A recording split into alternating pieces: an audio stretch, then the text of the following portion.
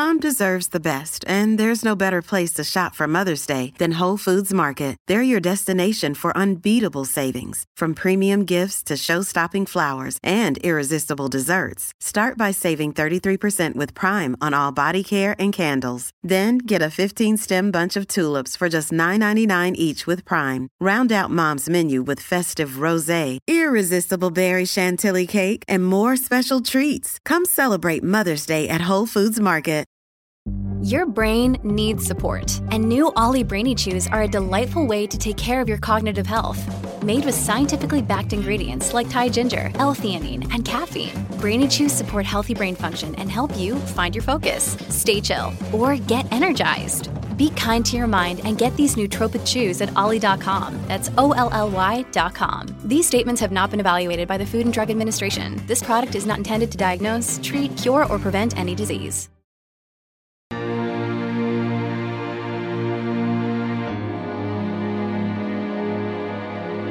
Welcome back to Mike and Maurice's Mind Escape. Let us help you escape your mind.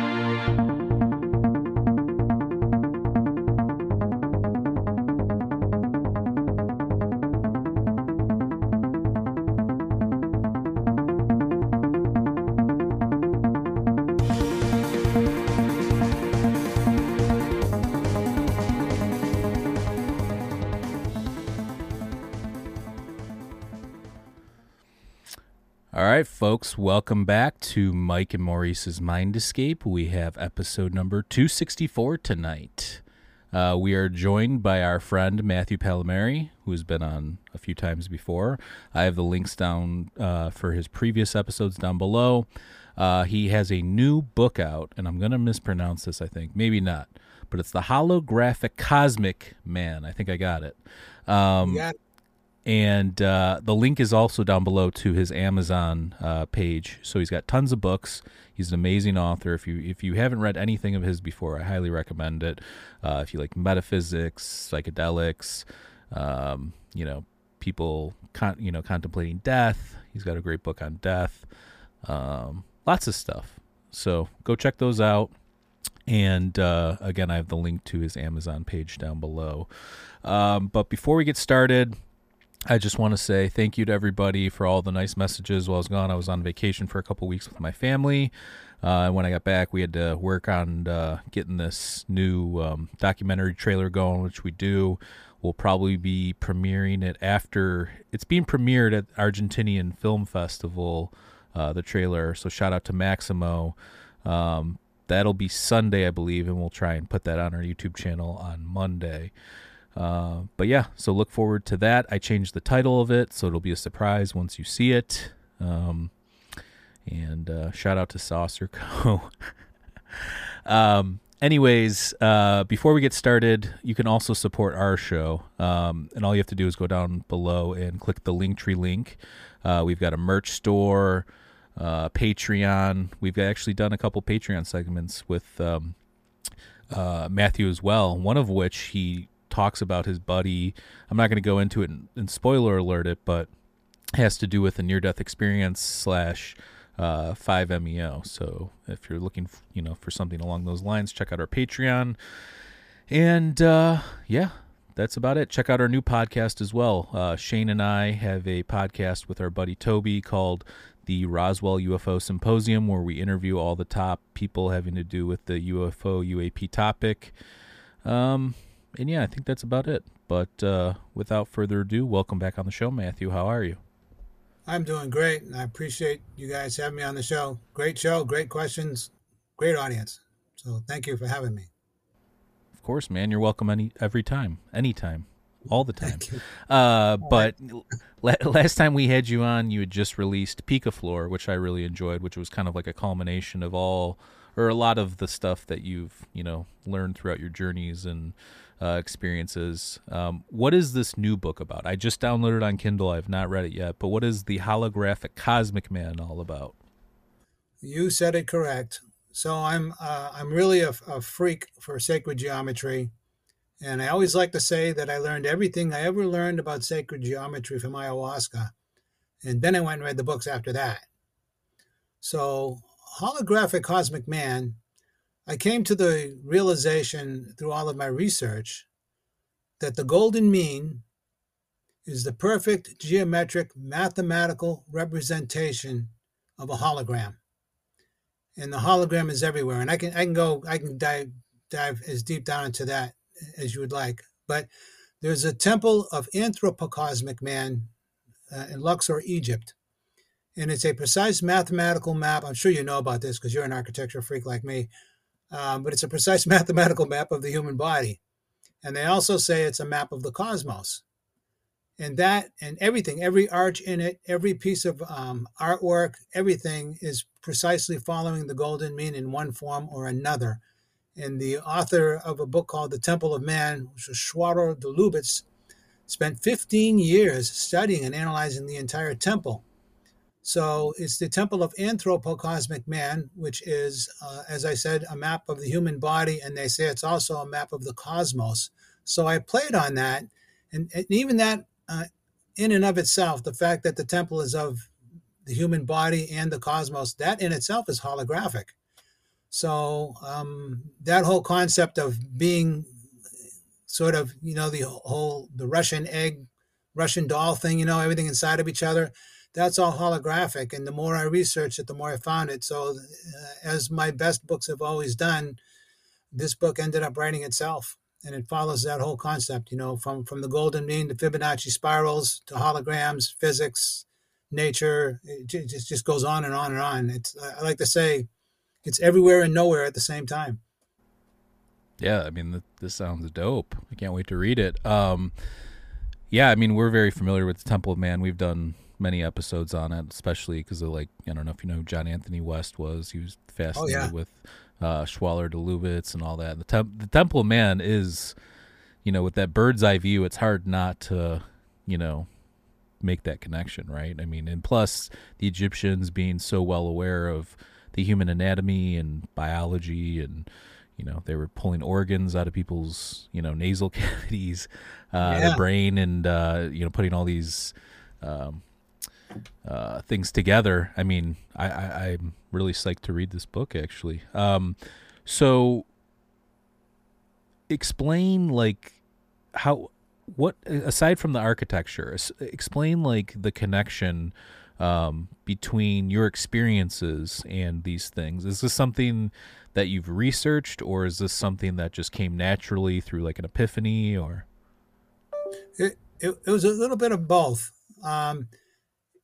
Actually, it was both in a big way. So, anybody who's spent any time with DMT, or in my case with ayahuasca, it's extended time with DMT over many, many years, you get downloads that they're beyond logic. It's like emotional, conceptual, visual. It's very complex. It's really like an alien language. Terence McKenna always used to talk about the self-transforming machine elves. It's this very complex thing. So I experienced a lot of that. And then I found out from someone, good friend of mine, Professor Scott Olson, he's a professor of comparative religion, and he's all about the golden mean. And I did a lot of work with him, and he turned me on to a lot of books. So everything that I knew from my visions, I went and read and followed up with in the books. It's just like, in a backwards way, I studied ayahuasca for 10 years before I found it. And so I had already done, and back in those days, when I was a younger man, that's my Terence McKenna impression there. There wasn't as many things. There was Richard Evans Schultes. There was some stuff by Wade Davis, but there just wasn't as much. I had to actually research at the UCSD library here in San Diego to find out everything I could. And then I got dialed into the tribe, I like to say, or the underground, or whatever you want to call it. And I followed up, and I read tons and tons of books about these things. And I was in the jungle. God, well, it was actually 2001 when I got the inspiration for this whole concept. And I wrote another book with a tennis pro. I wrote 95% of it. He'll tell you that. But it's called The Infinity Zone. And it gets into perfect form and motion and the boundaries between physics and geometry and time and space. And that one did very good. It actually won an International Book Award, first place in New Age metaphysics type stuff. And then I like to say that this one is the Infinity Zone on steroids. I really get deep into the geometry of the body, the cosmos. I actually start with quantum physics, and then I come up through into smaller animals and plants and the human body and out into the cosmos, and I bounce back and forth, tying everything together. So, I even have a whole chapter on, this is kind of a big thing these days, so to speak, about the whole mycelial network and how it communicates between the roots of trees and how trees and that network work together. And, one mother tree will supply nutrients to smaller trees, and the nutrients are given up by the mycelial network, and the tree gives things back. And there's this whole communication that goes on. And then I'm sure you're familiar with the work of Rudolf Steiner.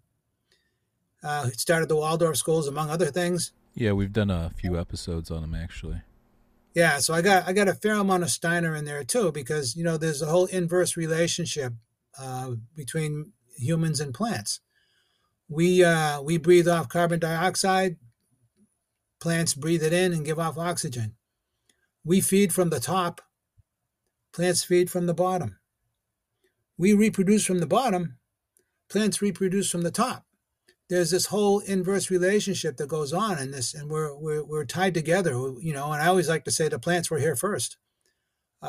We wouldn't survive without the plants. And I got to tell you, there's your old expression, well, that person is dumber than a house plant. Well, after I did ayahuasca a lot, I thought I would argue with that one.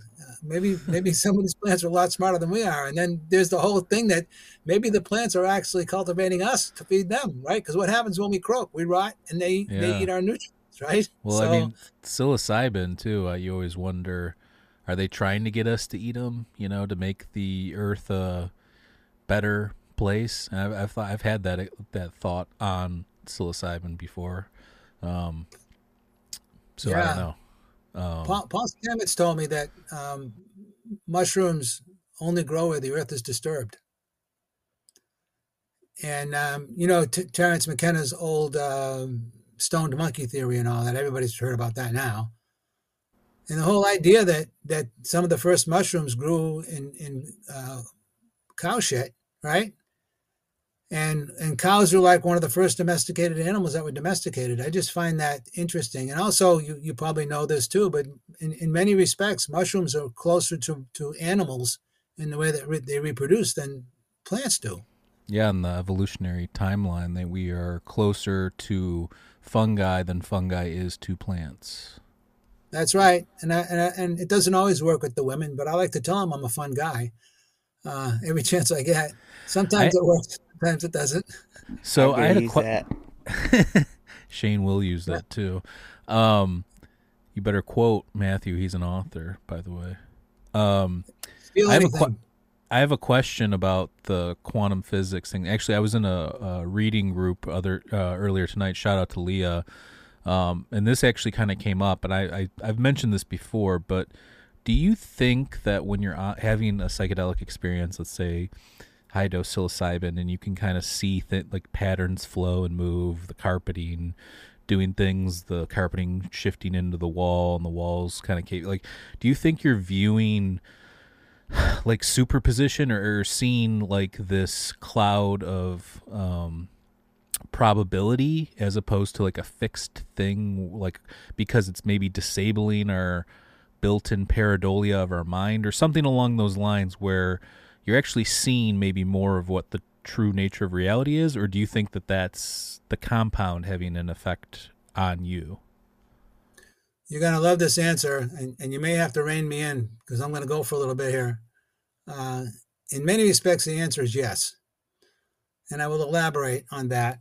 And Shane, you'll appreciate this. I feel very blessed because when I was in the Air Force, as we talked about, Shane and I are both former Air Force. I went for 9 months to electronics school at Keesler Air Force Base in Mississippi. And I learned basic electronics. And then it went to work I worked in electronics and computers all of my life. And electronics is essentially really the study of energy. And it's the study of manipulating energy. You have transistors that amplify and capacitors that charge and inductors that charge and discharge and transfer. It's all energy. And through my experience, and especially my shamanic experiences and my visionary and psychedelic experiences, for me now, absolutely everything is energy, period. It's the rate of vibration. I get into this a lot in my one book, The Longest Title Ever. The center of the universe is right between your eyes, but home is where the heart is. And essentially, when you drink ayahuasca, you tune into a particular frequency. And that frequency, everybody in the circle tunes into that. So in old school ways, and even somewhat what we're doing online now, but I'm going to use radio for an example. The radio transmitter transmits the signals at a specific frequency. For argument's sake, 610 on your dial, AM, amplitude modulation. So that's where they're transmitting. If you take your radio in your home or your car and you tune it to that same frequency, you're hearing what's transmitted on that frequency. The reason you're hearing it is because you are in resonance with it. You are vibrating at the same frequency. And so you pick up the signal that in all respects is invisible, but you pick up on it because you're tuned into the same frequency. So when you drink ayahuasca, Terence McKenna said this. I love the way he said this. He said, your brain is like a radio receiver, and you tune to different frequencies for different perceptions. Now, we can't change what's going on with the world outside of us, but we can change how we perceive it and how we filter it and how we interpret it and how we experience it. So when you drink ayahuasca, everybody in the group tunes into that same frequency.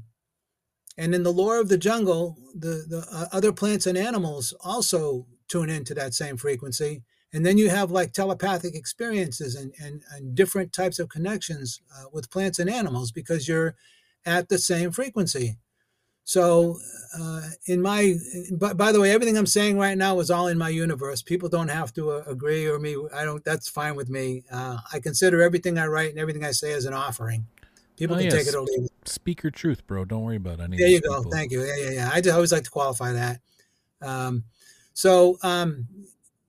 I think in my experience with ayahuasca, I think that if you vomit or you shit, it's like your body, the weight of your body is dumping, like your body can't keep up with the high rate of frequency.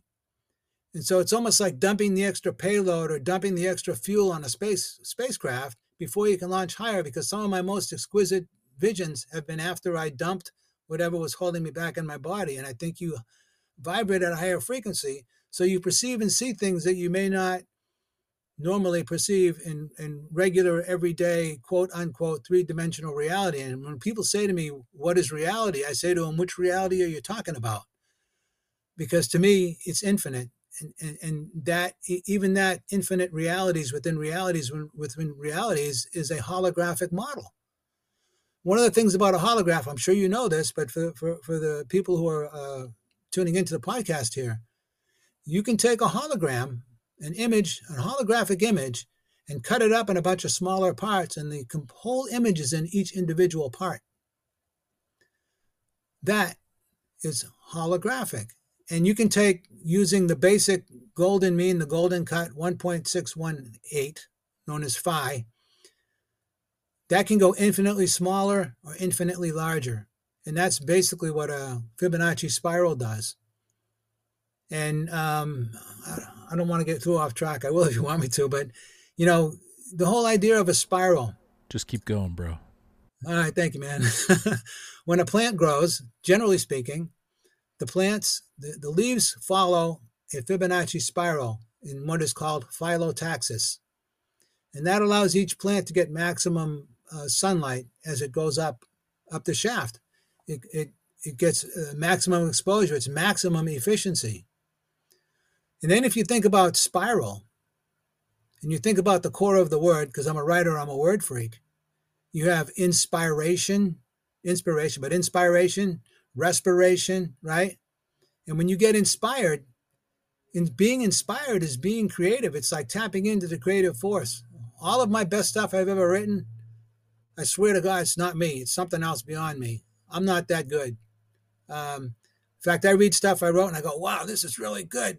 I'll read it a couple and say, this is really good. Who wrote this? Because it wasn't me, And I love to quote, there's an old, I think he was a Sioux medicine man by the name of Fool's Crow, a great healer.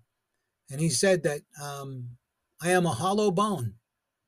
And I open myself up and I let it come through. And I basically get out of the way and let it come through. And that to me is how I write my best stuff.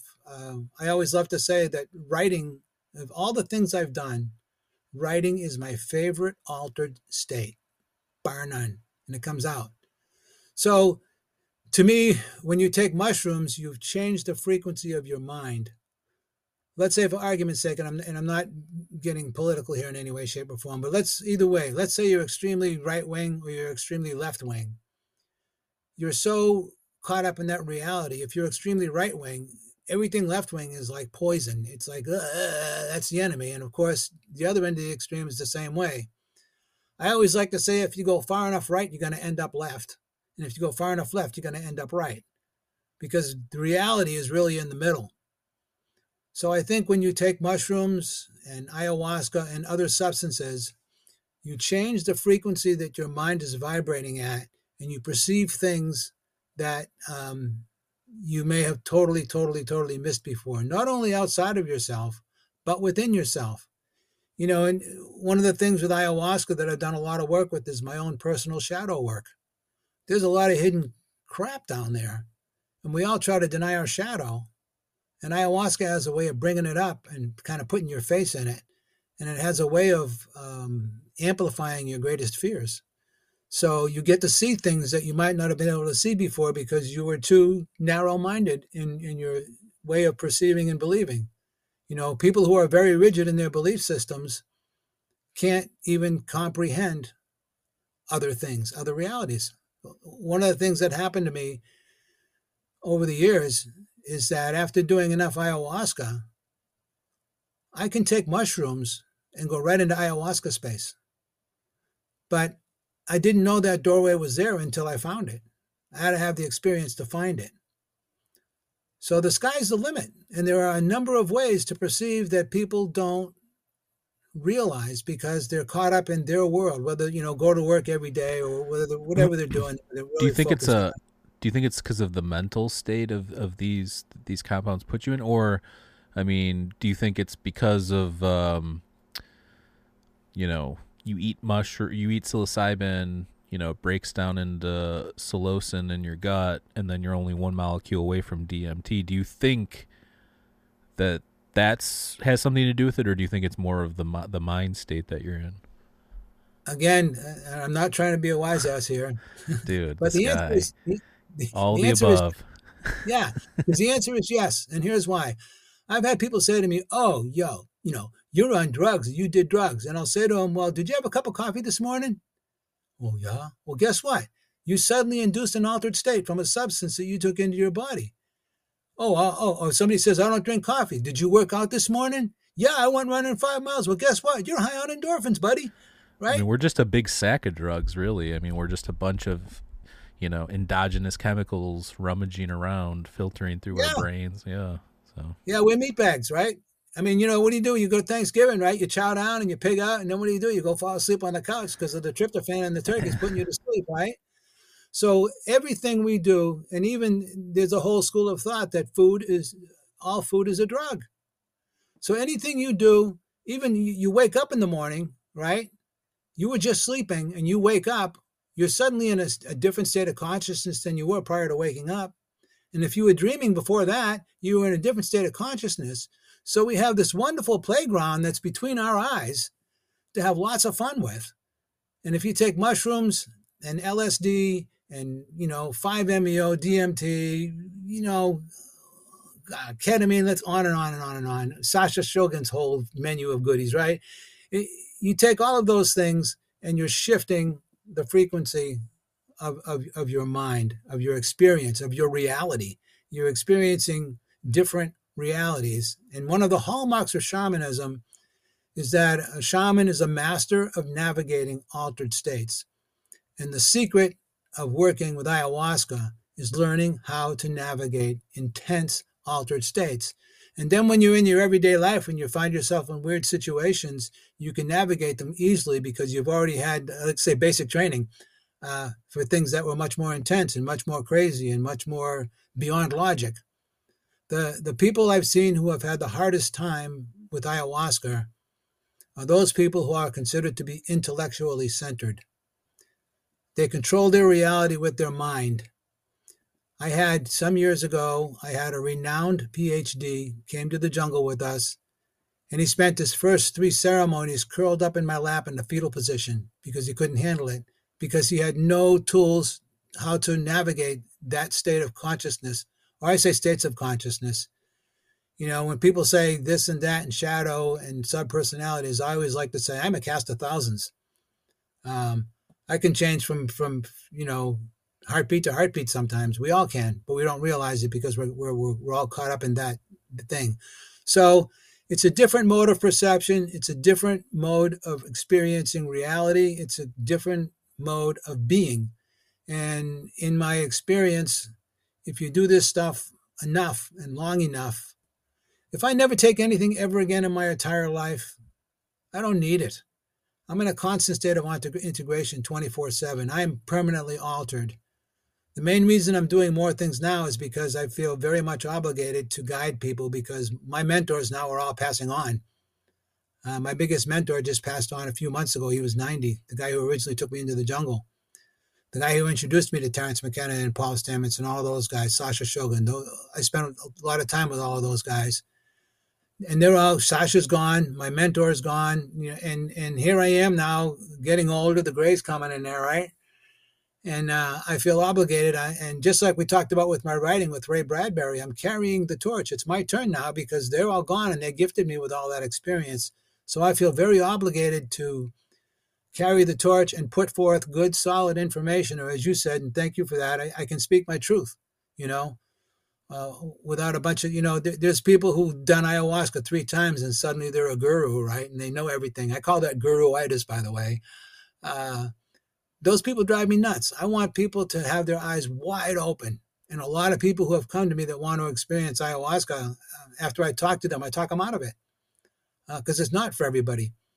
But the point of it all is that I think you shift the frequency, the radio station in your mind, and you tune in to a different frequency.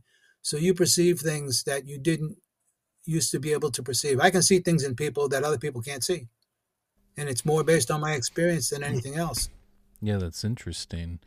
I have a question too. So you're like big on like these group experiences and like retreats and stuff like that.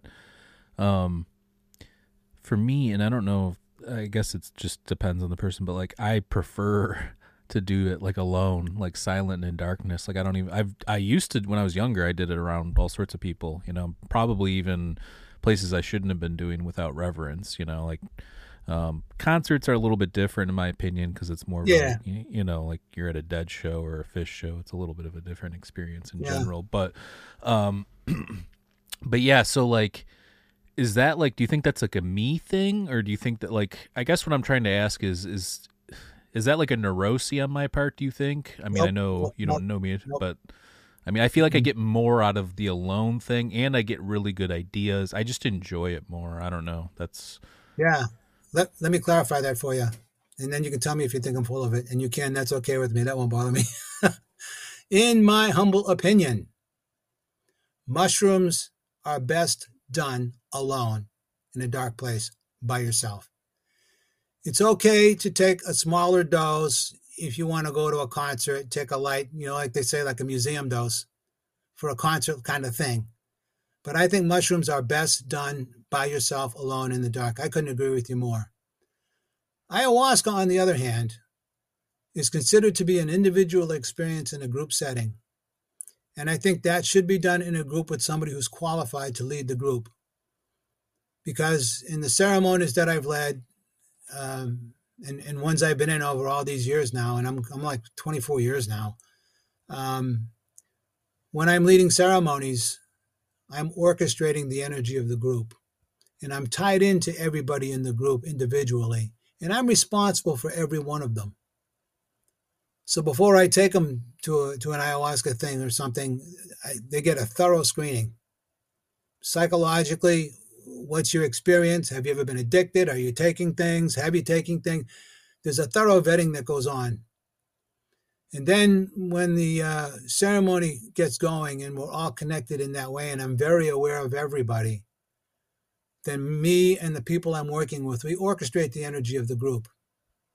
So it's still an individual experience, but it's in a group setting. And in the lore of the jungle, what they say is that ayahuasca is the river, and the music and the icaros are the boats that you travel on to take your journey. So it's a little bit of both, but I think mushrooms should be done alone in the dark. If you really want to do some good work, a nice healthy dose by yourself in your room to do your work.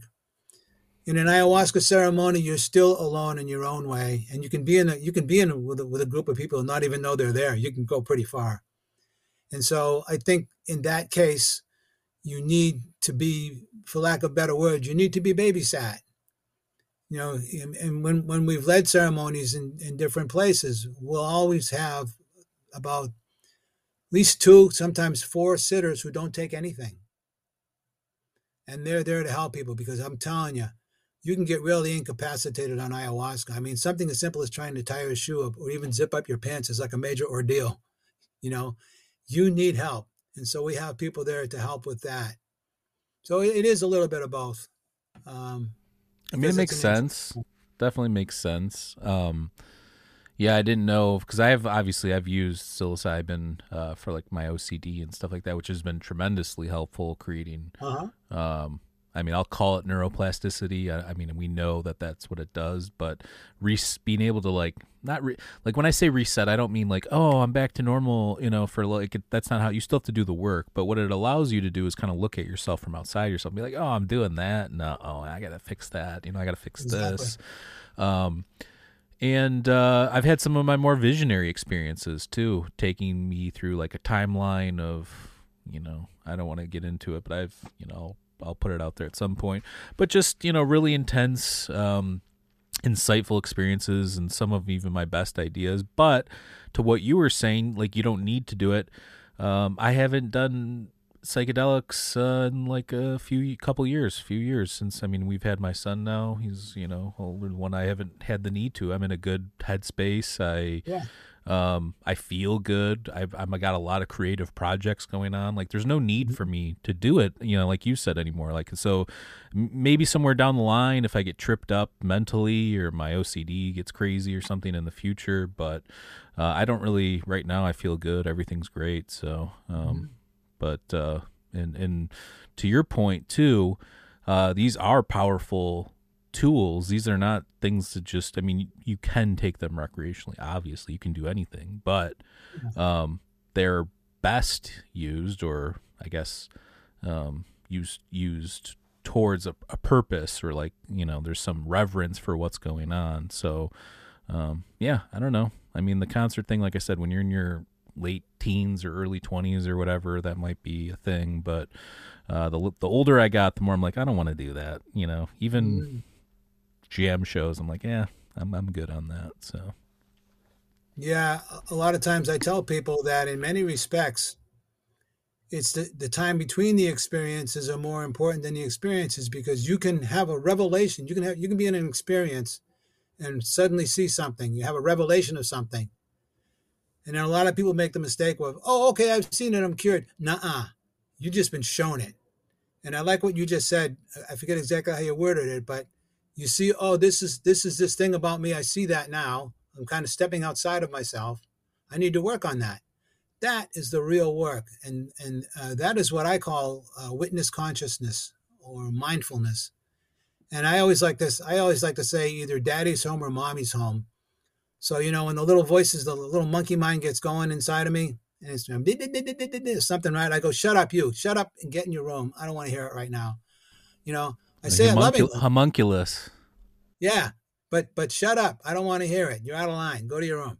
You know, daddy's home. I'm not listening to your shit right now.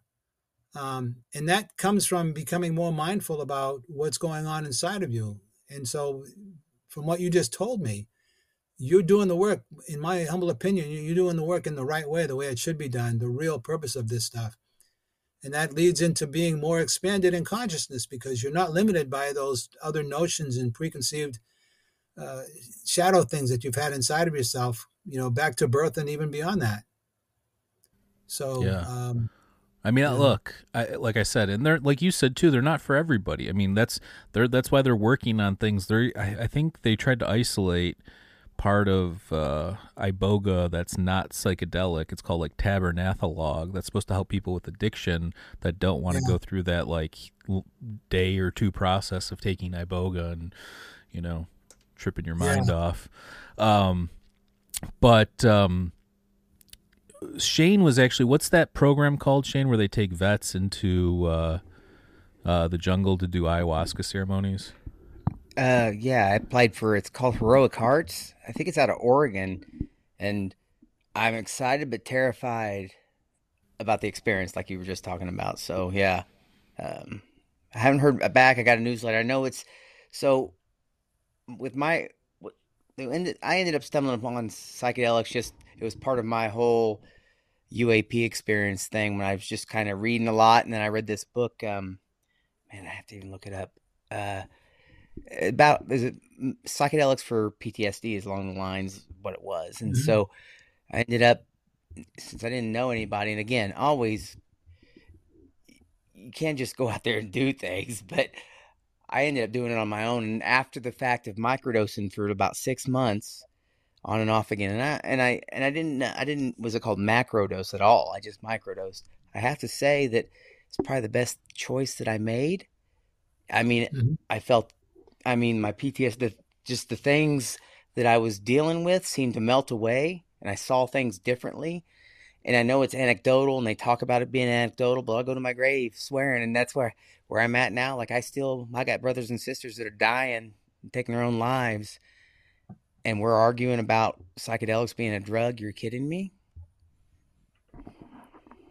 Yeah, I've done some work with PTSD. I had a great experience with a Vietnam vet a couple of years ago in Florida.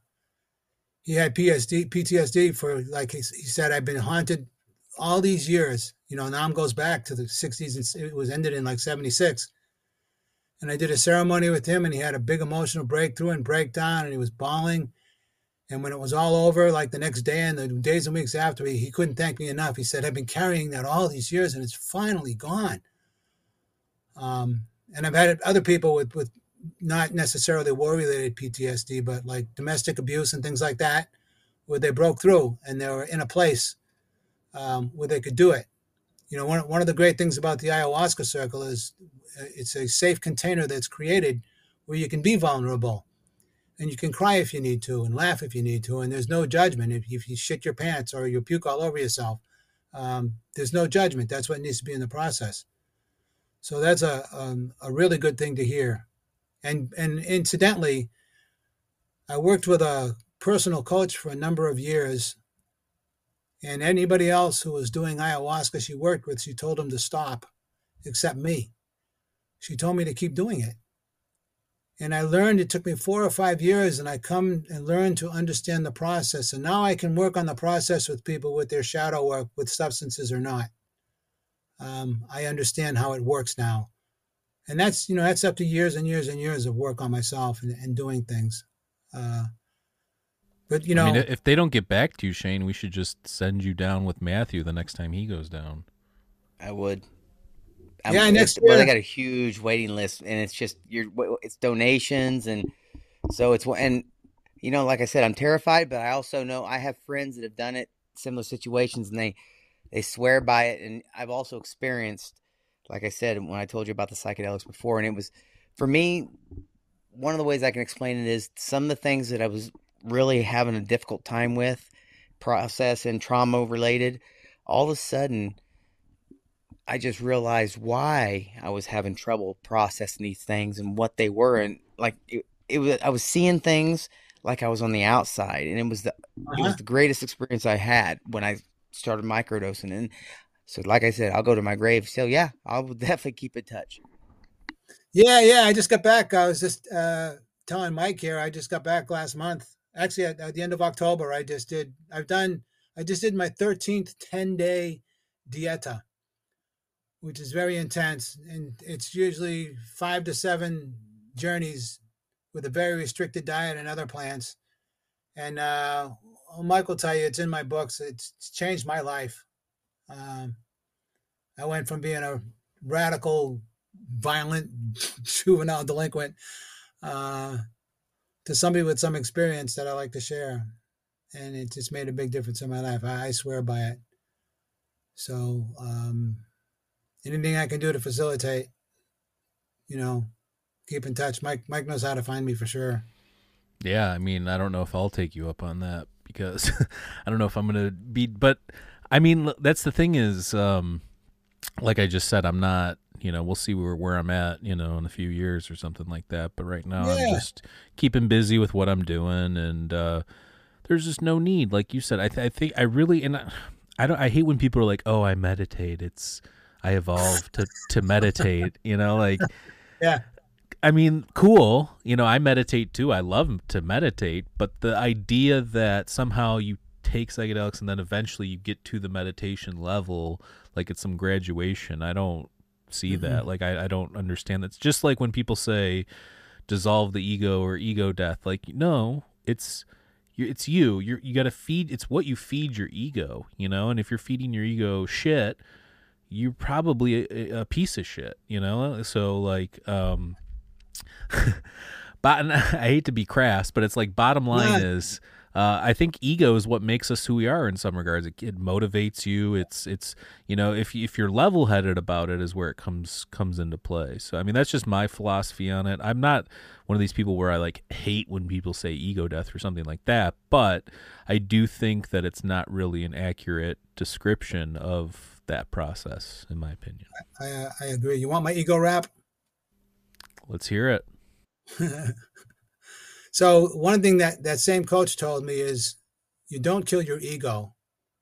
You give it a new job. And have you ever heard of Gurdjieff? Gurdjieff and Uspensky? Oh, yeah. I love Gurdjieff. He's all about shamanism. So Gurdjieff says that, and this is my belief, Gurdjieff says we come into the world as essence. And then we develop personality. Personality meaning ego, as a means to cope and function within the world. And how do we do that? We copy our parents, we copy our brothers and our sisters, the kids we hang around with. That's how we learn, by copying. So we learn coping strategies, and sometimes they're bad ones that have been passed on from generation to generation to generation, but we learn them and we emulate them. And we create those sub-personalities, those egos. That's why I always say I'm a cast of thousands. And we use them to function within the world. And they basically, and it goes all the way back to birth and maybe even beyond that, that's how we function and cope and function within the world. And they go on autopilot, and they get so good at it that we get to the point where we think that we are our egos, but we're not. We are the creators of our egos. But they're taking over and they're trying to protect us. And so even when they're doing messed up things that are wrong, so to speak, and not right ways to cope, it's because they're trying to protect us. And they'll do different things, like they'll see something that's wrong inside of us and project it onto somebody else so we don't see it. And it's all a defense mechanism. So in doing this work, the journey is actually from the head to the heart. And back to the heart is the essence of our being. And when we learn why we have those habits, and the thing I always like to say is anything that drives you crazy in another person, that's your shadow. If you want to know what your shadow is, look at what's driving you crazy in other people and what they say and do. Because you will project onto them and you will judge them so you don't see it in yourself, because it's like autopilot self-defense mechanism. So once you see that and realize it and really see it within yourself, and it goes deep, it goes really deep, and it goes back to our formative times. So we don't even remember when we started having these, self-defense habits, so to speak. But when you go back and you really, really see it in yourself and you realize it and you accept it and come to terms with it and release it, then suddenly at some point there's a person that you used to judge for a certain behavior, and you look and you see yourself from the past. And then you have compassion instead of judgment. And then you find out later on down the road, if you continue to do the work, and Mike, I'll bet dollars to donuts you're having this experience now from what I've heard from you, is you get on the road and all of a sudden one day you realize that something that used to totally drive you crazy has no charge to it at all. And all the psychic energy that you were using to maintain that defense mechanism now becomes available to you in other ways. And so instead of being focused on those particular things, you're more open, and then your perception opens up and you start to perceive things in a different way because you're not limited by this restricted worldview or perception that you had of things from the past. You're not judging anymore. Now you have compassion, and you're more open, and you see more than you did before. I mean, actually, that's a pretty good description of it. I would say, though, for a while, I was too complacent. Like, before I started doing this podcast, like 6 years ago, my uncle, who's also my godfather, we have some pretty esoteric conversations. He said something, he's like, get in the game, and I think I was too passive for a while, where nothing really bothered me, and I just kind of, but I think you need that friction a little bit. You need that pull and tug. Because I think if you're too zen, I don't think that you do anything in the world. There's no energy, positive or negative. It's just, you're just there, if that makes sense. Mm-hmm. Which I guess that could be a good thing depending on what you're looking to do. But I was looking to, I've cultivated this knowledge and read a lot of books and come up with my own philosophies and stuff like that. And I wasn't really imparting those. I was just keeping them kind of to myself. So I think that for a while, but yeah, I mean, I've been learning to kind of insert myself a little bit more, I guess, if you will. I don't know. It's kind of there's a fear to it too. I mean, putting your stuff out there like that too, there's definitely a vulnerability to that matter as well. Absolutely. The other thing, one of my other teachers taught me, one of my shamanic teachers, he said, when you break it all down, it comes down to this basic principle. Fear is contraction and love is expansion. And when you expand in love, you have to be vulnerable.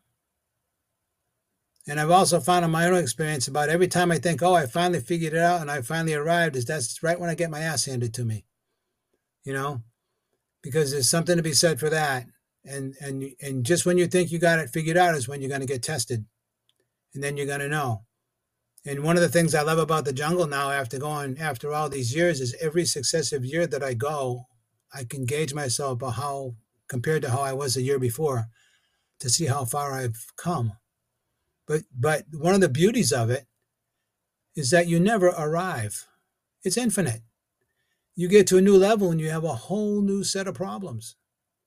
And that, interestingly enough, that follows the holographic model, because you get to this point, and if you're following a spiral on the way, an expanding spiral, you're going to come back to the same point. It's just going to be a little further out and a little more expanded, but it's the same point, and you're going to get tested in different ways. And in shamanism, it's also called the power path. And power is an interesting thing, because the more personal power you cultivate, the greater the consequences if you screw up, because the greater responsibility that it carries. So that's where integrity really becomes ever more critical, because you got to stick with what you know better. So you can't, you learn these things, you experience these things, and you can't screw up because you know better. And if you do, the consequences are horrendous. You see it all the time. So I love the fact that it's never ending. I love the fact that it's infinite. Each new level is a whole new realm of experience and possibilities and new things that you have to deal with. And you have to be careful, because you're in a world where the majority of the people are not doing this work. It's hard to relate to them. They don't understand what you can perceive and see and experience, because they're caught up in their own little hamster wheels doing whatever they do.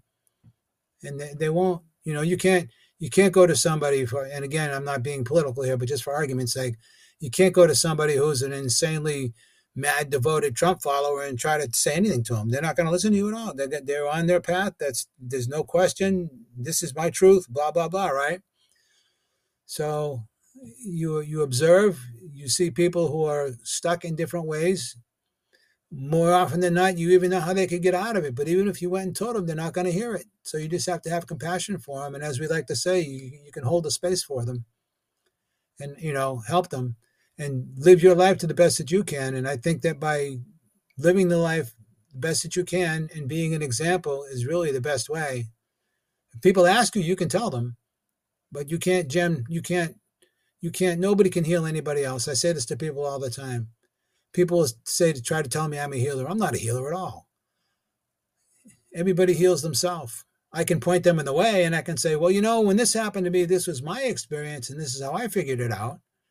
So take a look at yourself and maybe you can figure that out too, but I'm not going to heal anybody. I'm not like that.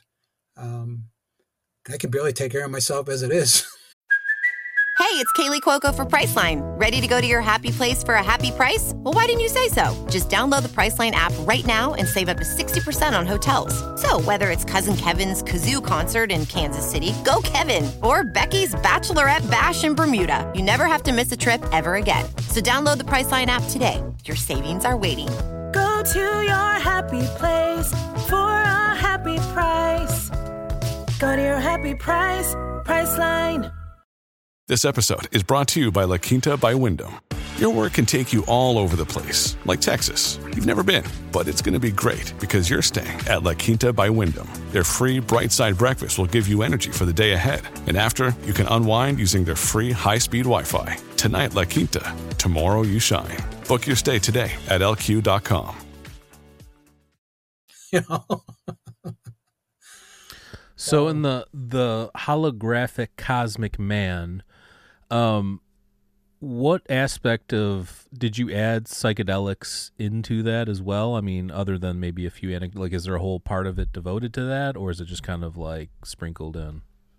It's kind of sprinkled in. It's more about, so for lack of better words, a psychedelic perspective is one of energy and patterns and interactions.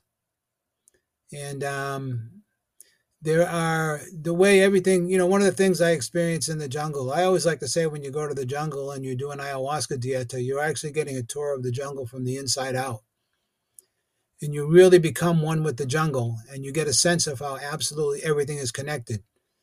The bugs fly around and they eat some of the plants and the bugs eat each other and then bigger animals eat them and then they die and then the bugs eat them and then the plants eat them. And it's all a wonderful cosmic symphony. Dude, mosquitoes are my new enemies. I've been camping my whole life and I've never been lit up. I sent Shane these pictures. We were in Florida for a couple weeks and we went to the botanical gardens one night for this like light show thing. And I've never had so many mosquito bites and they itch so bad. I don't know what they're doing to the mosquitoes in Florida, but I'll tell you one thing. Maybe it was because I was sweating. I don't know. Maybe I have that juicy blood. I don't know what's going on, but I got lit up.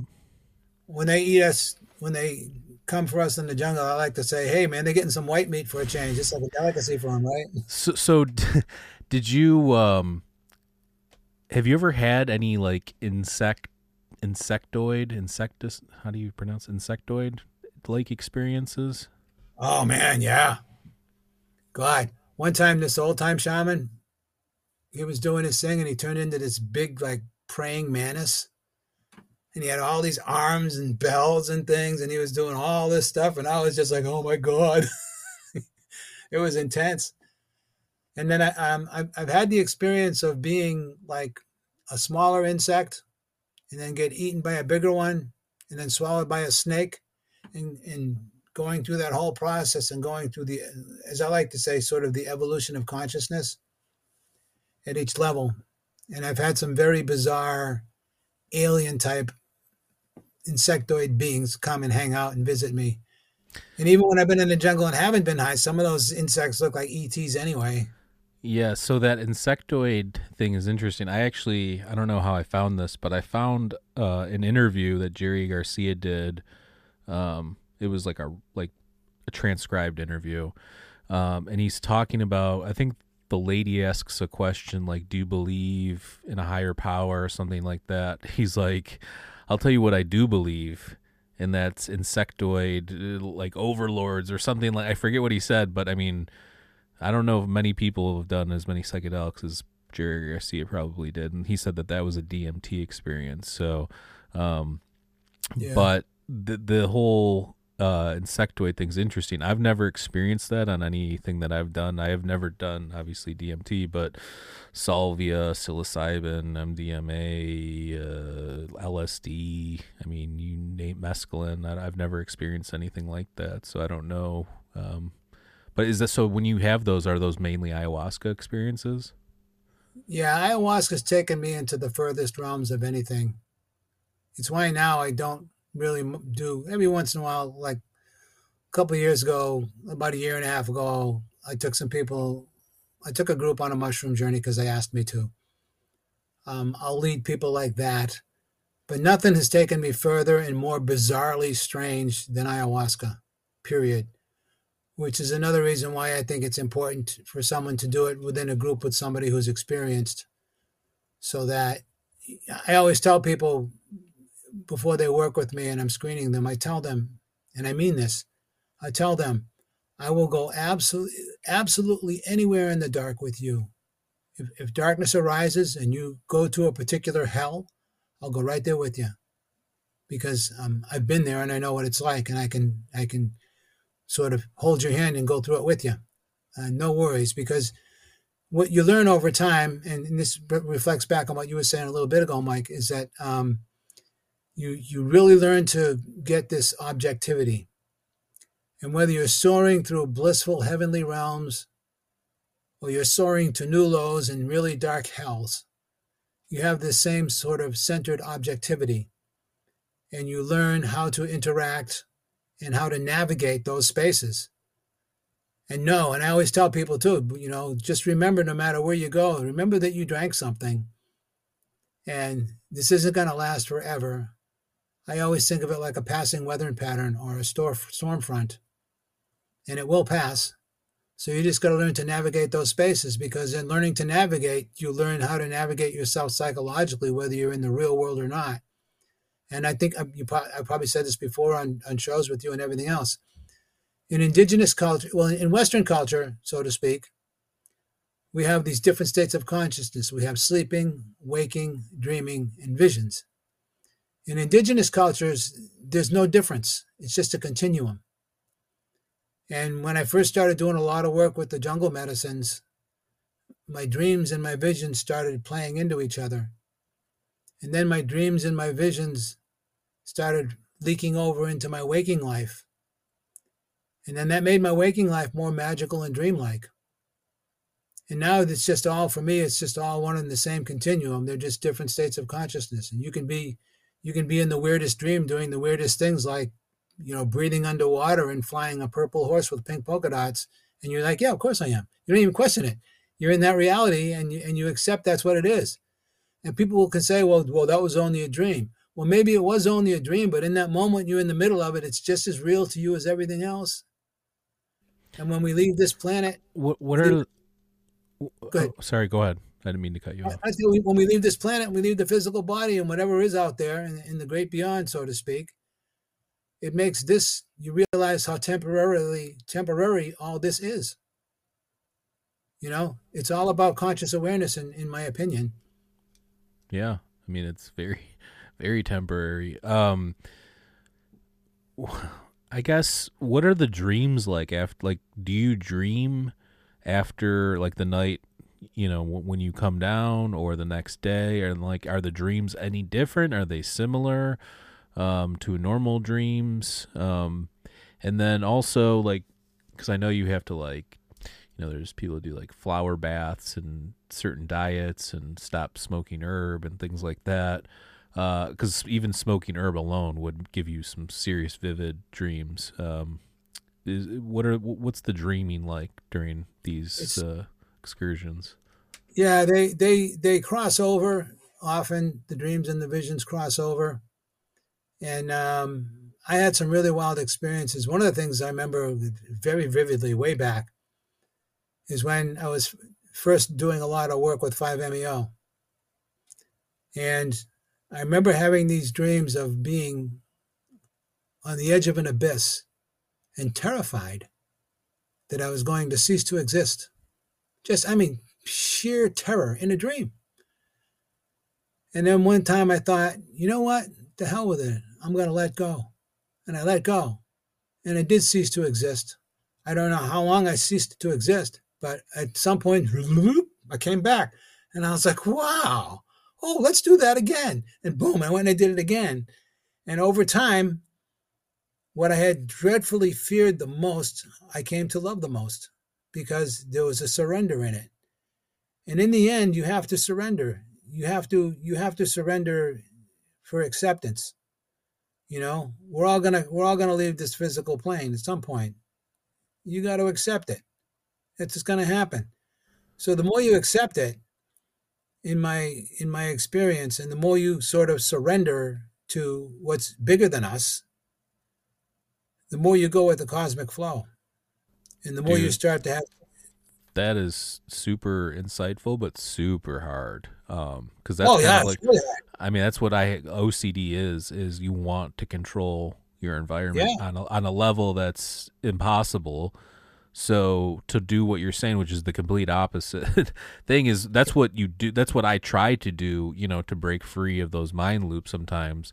And it sucks for a little bit, until you get used to it. And then you're like, oh, okay, I'm good. You sit with it for a while, uncomfortably, and then you work it, it works itself out in that regard. But that is not easy to do. So, I agree with you, and that's what you have to do, but it's so much easier said than done.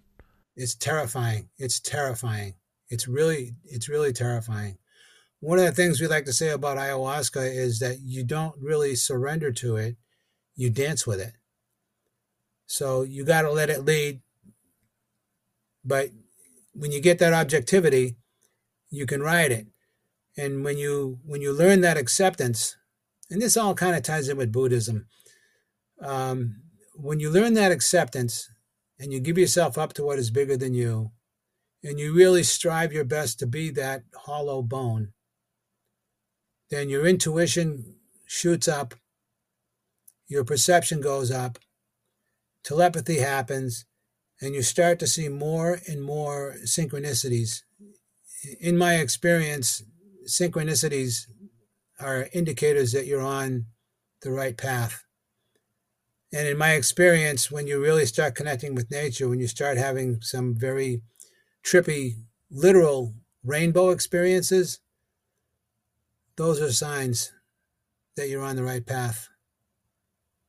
I've had some experiences with rainbows that were rainbow synchronicities. Literal, real rainbows. When I was thinking or asking particular questions at particular times, and I was answered in that way, and I was like, oh my God, it's scary, because it is way bigger than us. Death is bigger than us, and when you don't fight it and go with the flow, I think you start getting rewarded. And I think that fear holds a great gift. Just like that acceptance of letting go and the terror of that. If you look back culturally, in metaphor and storytelling, there's the whole metaphor of St. George and the dragon. And the dragon is hoarding all the gold and the beautiful maiden, right? Well, that's the knowledge that's hidden inside of us. And the dragon has to do with all the fear that we hold, that we're in great terror of. And when we face the fear, we can overcome it. And we get rewarded by the beautiful babe and the gold. It's really a beautiful metaphor when you think about it. And again, you may know this, but for any audience members out there, if you're in a dream, and we've all had them, where you're getting chased by a monster or a nameless, faceless terror, if you can get the presence of mind, the thing to do is to turn around and say to it, what do you want? And it will change everything. I've had a couple of experiences in the jungle One, there was this alien creature, man. I was deep in it, and this alien creature comes up to me in my face, and it's like, ah! Just like the alien with the slave ring in the teeth. And I looked at it, and I went, F you, right? And poof, it disappeared and turned into this beautiful woman, and she kind of wiggled and giggled, and she disappeared. And then another time I was getting, these are my visions, but I was getting attacked by these big, dark, bat-like creatures. And they just kept coming at me and coming at me and coming at me. And I'm like, what is this all about, right? And they kept coming and coming and coming. Finally, I thought, and I said, hey, wow, thank you guys for thinking I'm that important, for you to pay this much attention to me, that you think I'm really that important. I'm so honored. And poof, they were gone. So somebody really liked that part. That last part. Yeah. So, the darkness, to have some fear and some terror, like going into these experiences like you were talking about, Shane, some of that is healthy respect, and I think it's good. But as we're all discovering, when you face the darkness holds a gift. Because you can be terrified in a dark room, and all you got to do is light one match, one lighter, one flame, and you can light the whole room. And suddenly you have this whole perception that you didn't have before. Suddenly you can see the whole room. You can see where the boundaries are. You can see where the windows and the doors are and all of those things. But you have to have the cojones to face the dark. And it's really, really terrifying, especially that surrender part. Yeah, I mean, if you can, to what you were saying, like become lucid within the dream or conscious that you're in the dream, mm-hmm. That is how you would, there's some people that like, if they're being chased, they can manifest like a weapon, or if they're trying to get away, they can manifest a car or whatever. I mean, the way to lucid dream, there's different ways to induce it, but I mean, for me, it was always getting good at meditation helped. And then when I would wake up and go to the bathroom at like 3 a.m. or 4 a.m. When I go back to sleep right away, I jump in to a lucid dream. I'm jumping into the dream. And I think that has to do with like my cannabis use, because I've stopped before, and boy, those dreams get yeah, they do. They get real intense. But yeah, I don't know. I think that what you're saying rings true. Like confronting. I know my buddy who wrote this book, Lee Adams, who wrote this book, this lucid dreaming book. That's how he had sleep paralysis really bad. And there was this entity that kept, manifesting and messing with him. So the way he dealt with it, he finally was like, all right, he ended up swallowing this entity, and he didn't have, any more issues after that. So, I mean, it's taking the power back, and, I think what you're saying is definitely what people should try if you're having any sort of like sleep paralysis or any sleeping issues or nightmares, things like that. Yeah. I went through all of that, the sleep paralysis, all of that, the nightmares, the terrors, all of that. And looking back, I'm thankful for all of it, because they were my sparring partners. They were my teachers. And I still have God. I went through some dark stuff this last time in the jungle, but you know what? That's where I needed to go. I had to deal with some dark family issues, and I was okay with it. Like I said, you do this work long enough, and you're objective, whether you're in heaven or you're in hell, you know that you're having an experience and you're being shown something for a reason. And I always like to say, and ayahuasca does this, you have to experience the light and the dark. You can't have one without the other, because we're all working our way back toward the center. And as my old coach used to say, there's the granola eater. So I just want to see the light, and I just want to be a light worker. Nah, I'm sorry. You need the dark too. Star seeds. Yeah. The darker the dark, the lighter the light, and vice versa. They're both polarities of the same, and you're working toward the center, where you are in a neutral place of objectivity and, 360-degree vision, for lack of better words. Many of us have those stubborn pounds that seem impossible to lose, no matter how good we eat or how hard we work out. My solution is PlushCare. PlushCare is a leading telehealth provider with doctors who are there for you day and night to partner with you in your weight loss journey. They can prescribe FDA-approved weight loss medications like Wegovy and Zepbound for those who qualify.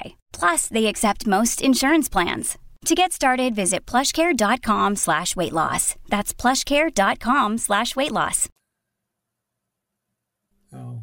Well, I mean, yeah, this is super helpful. I know.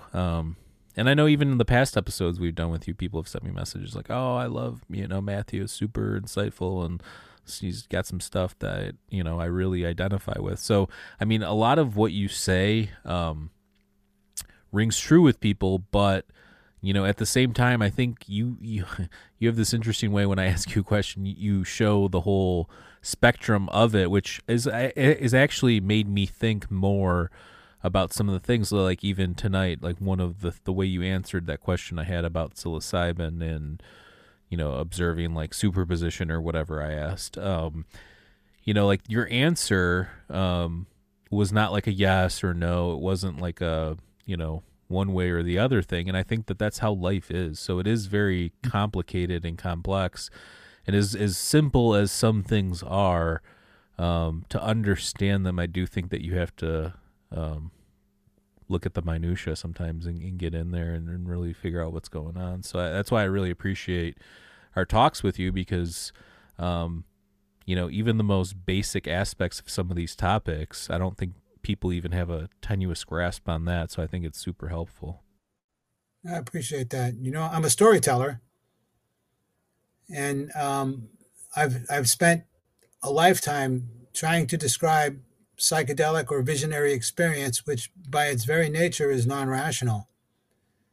And I discovered that the key to it, and I'm told I'm getting very good at it, and I hope so maybe at this point after all these years, but one of the keys is in metaphor, and using metaphor as an example. So when somebody asks me the question, and all of a sudden all these tapes go off in my head, and I hit the play button, and then focus on keeping it on topic without going off, because I can go off in the weeds in any direction, as you well know, as far as you want to go down a rabbit hole in any place.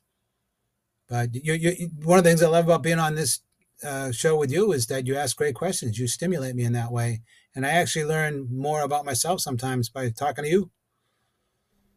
Oh, thanks, man. I mean, I'm just playing off of what, that's the interesting thing about conversations, and the way, like you were talking about like vibrations and, connecting, through psychoactive compounds. But I think that we do that as people, obviously, too, just through conversation. There's some people you vibe with, some people you don't. I try and vibe with everybody. Like, I know that you can't do it with just everybody. Like, that's just how it goes. But the most interesting, episodes we've done on Mind Escape haven't necessarily even been the biggest names, even though those are, I like whoever I get on, I want to talk to. So anybody that's ever been on the show, somebody I've wanted to have on the show.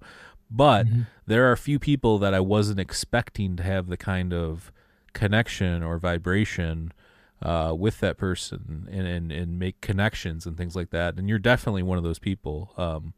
We've done over 260 episodes, and we've had you on a few times. I love talking to you. It's just an easy conversation. We get each other. I know, I don't know everything you're going to say, but I like the way that you say your own piece on these things. So I appreciate what you're doing.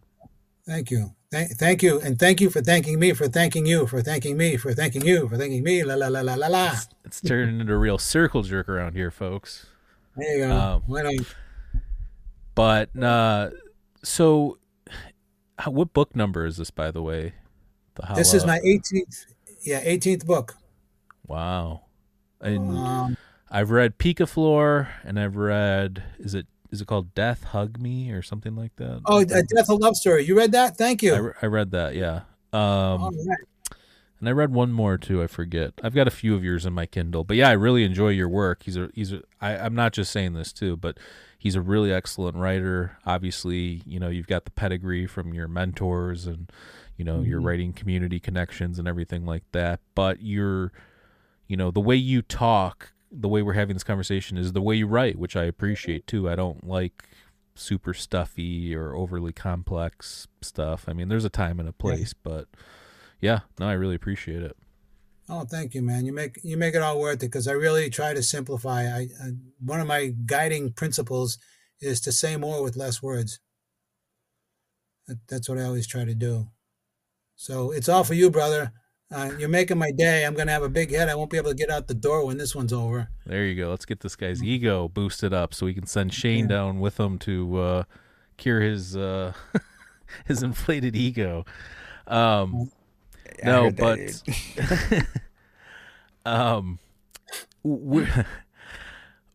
I want to go back to the architecture stuff. Like, we were talking about the Temple of Man. I do want to kind of go back to a little bit of that. You're talking about like the golden ratio. I assume the Vitruvian Man comes into that, play a little bit. What did you uncover anything that you feel like is new information, or, maybe something that you've never seen in other people's research or something like that? Interesting, because to me, it all comes down to perspective.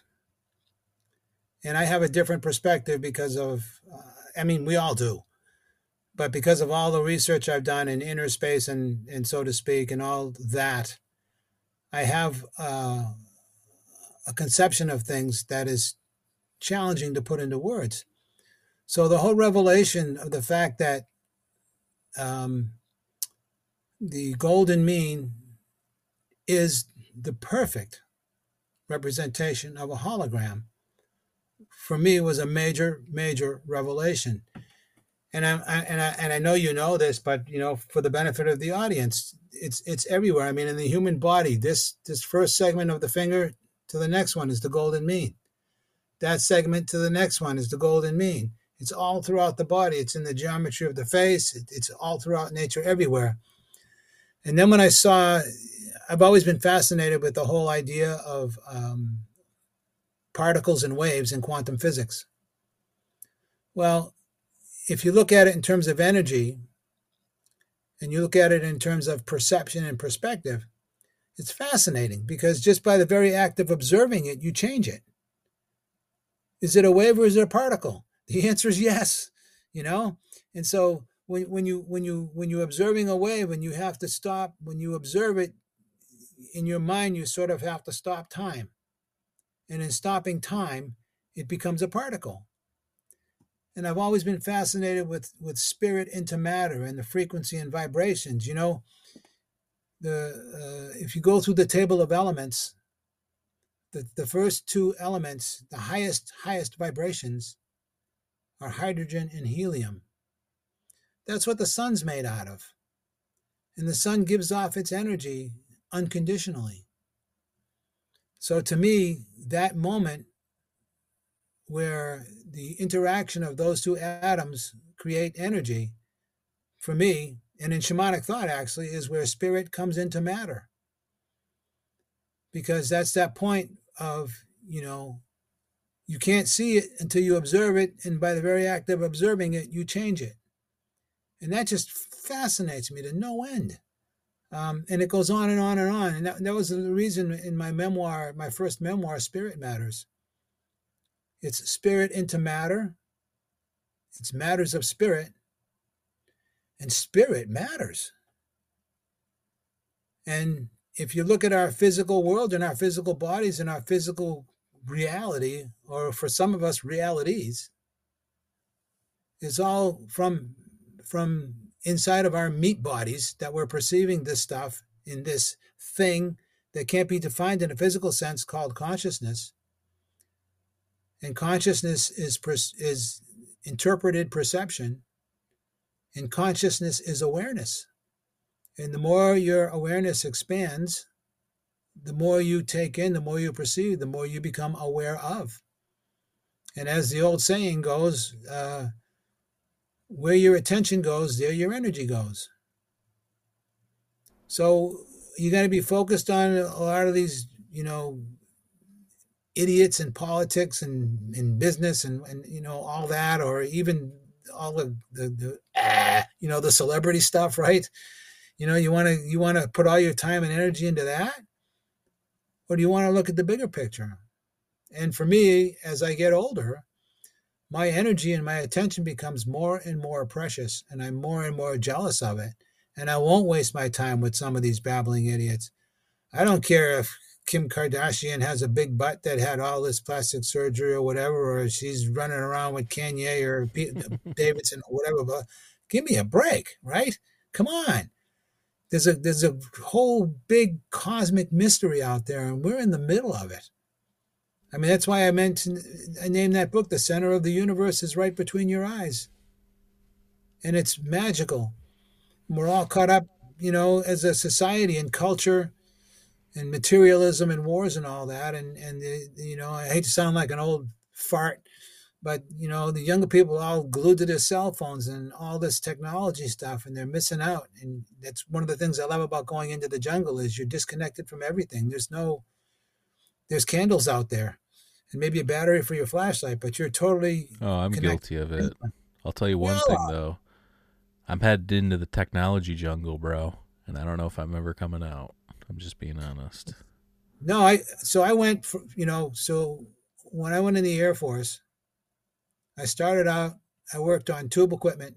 I went from tube equipment to solid state to integrated circuits to microprocessors to mini computers to mainframes, back to PCs, back to networks. And my last jobs were IT managers, being an IT manager. So I've ridden that wave of technology through all of that. I used to troubleshoot component down to the component level with my oscilloscope and my digital multimeter. Oh, there's an open on resistor R2. It should be on 100K, and it's an open circuit. All of that, and I've been through all that. And I feel very blessed to have been through that because I understand the manipulation of energy. And it makes me appreciate going off into the jungle even more.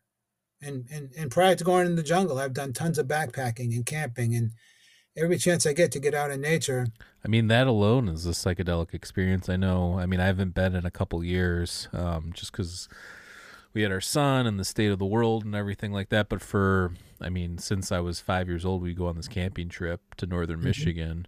Every time just getting out of the car and breathing that fresh air and just, ready to set up your tent and stake out for, 4 or 5 days. And I've had some of my most potent, I've done psychedelics there too, some of my most important experiences and mystical experiences. However, just breathing in that air, looking at the river, it's like an altered state of consciousness in itself. And we're so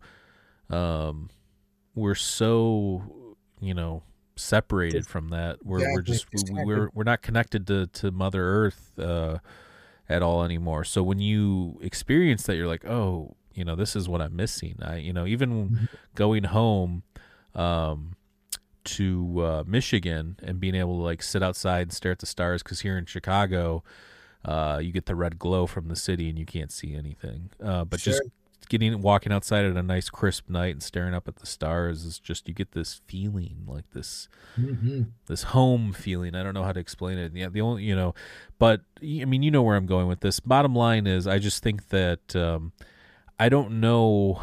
We're in a weird place, doing this limbo where technology is necessary for the modern world and civilization. However, we're seriously missing this other thing that I think does have a huge impact. I would go as far as to say that, we're living in this anxiety state or this mental health state because of all these things and not being connected to the earth still. I really do believe that that's a huge component of it. But like I said, we're in a weird limbo because this is where it's going. We just gotta evolve with it. I don't know, or try and do our best to get into nature when we can. I don't have any real solution, to be honest with you, but that's kind of where we're at, unfortunately. For me, when I go into the jungle and I drink ayahuasca with the other plants, what I always like to say is that is the voice of Mother Earth talking to me. And I'm going to listen to Mom. And in that respect, I'm a mama's boy.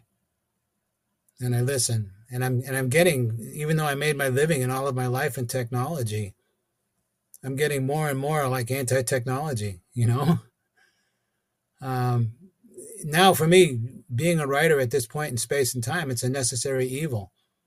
The pandemic made ebooks even more critical, and all the public appearances and the lectures and the book signings I was doing. And you gotta market yourself too. It doesn't matter how good you are. You gotta get yourself out there. Yeah, and that's where it's at. In the writing communities, that's where it's at. They're very big on Facebook. The writers' conferences, the clients I get when I do editing work, they're all out there. So it's a necessary evil, but I spend as much time as I can in nature. I'm here in San Diego. I'm a very short distance from the beach. In fact, I was just walking to the beach tonight with a buddy of mine. I went and had some dinner, and I ride my bike down to the beach. So I'm that close like that. And every chance I get, I escape into nature. And in fact, the one qualifier I would say is I mentioned earlier that it's best to do mushrooms alone in the dark by yourself, but also alone out in nature by yourself or with a small group of people, but really doing it like that and connecting with nature. I think that's really important. Yeah, I agree. Yeah. Looks like in the comments, Deadbeats says, we are super high energy light. There's a article I read, I don't know how long ago. I don't know, probably like 5-6 years ago, about how the human body actually glows, but you can't, it's like undetectable to the naked eye, but we actually glow. And it's most bright, I think, during the daytime, like almost like we're a battery, like we're supercharging, kind of like those things that you hold under the glow in the dark, things that are on whatever clothes and decals and whatever, and you hold them up to the light, and then you turn the light off and it glows for a while. Probably we're probably something like that. I agree. Here's one for you that I learned years ago, not original. Anything I got that's really good, I probably stole. Okay, we are human beings. Hue is light, so human, light man, being. We're human beings. We're just at this particular three-dimensional. Matthew, I got news frequency. For you. We are Hue people. Okay. There you go. Yeah, right. I'm politically correct, right? That's right. We're Hue people. Shout out to all the ladies out there too. No, but for real, I mean, we could talk for days here, and I don't want to necessarily wrap it up just a second, but we're trending towards that way. But is there anything else you want to add that's in your book, or talk about about your book, or anything that we didn't get to, or anything? Well, there's a number of my books. This one is not going to be an audio book because it's graphics intensive, but all the stuff we're talking about, as you know, Mike, because you've been reading them, and thank you for that, I go into very much in depth with this stuff, the shadow work, the connection, the energetic vibrations, the different realities, the plant medicines. I go very much in depth in my book. So I've got about 5 or 6 books that are very much in depth with these topics. But I've also got, I got a very dark horror novel. I've got a couple of science fiction novels. I got a supernatural thriller. I'm working on my 3rd short story collection. I got a very well-received historical novel. As a matter of fact, 2 days from now will be 10 years anniversary that they did a great show on Land Without Evil. Yeah, they had the play. I forgot about that. We talked. Yeah, about it's going to be 2 days from now. It will be 10 years, believe it or not. Wow. So my point is I'm all over the map with the writing. I've written in multiple genres. I've even got some screenplays under consideration. I'm an obsessive fool with the writing. So there's also Flights of Fancy if you just want to have an escape. But shamanism underlies everything that I write about. And the more intense ones, like the nonfiction ones, are all, I've recorded them as audiobooks too. So people like to listen as opposed to reading. They're out there. And I just appreciate having a voice here and having you guys on, indulging me and, playing mental ping pong here. And I think bringing out the best in both of us, all of us. You too, Shane. Yeah, man. No, I mean, you're welcome on anytime. I mean, you can come back on next week if you want. You don't have to wait till your next book. Appreciate that. I'm being serious too. You're welcome on the show anytime. I mean, I always enjoy our conversation, and I feel like all we need to do is kind of just pick a direction, and we can just run away with it the whole time. I mean, and literally, we could talk for forever. But yeah, man, I really appreciate your book. I'm looking forward to reading this. And that's pretty much all I got. Shane, do you have any questions before we wrap it up? I appreciate what you do. Like I said, from my experience, it's important for me that the message that psychedelics could be medicinal, and there's all kinds of ways that they can help. But so just disqualifying them. And like I said, I'm kind of terrified but excited about my ayahuasca experience. So it may be some matter of time, how long it takes, I don't know, but I've just heard things about PTSD and the benefits. So I'm grateful that there's people out there that are shamans, because I actually just reconnected with a friend of mine from elementary school, and that's what he says he is with DMT and things like that as well.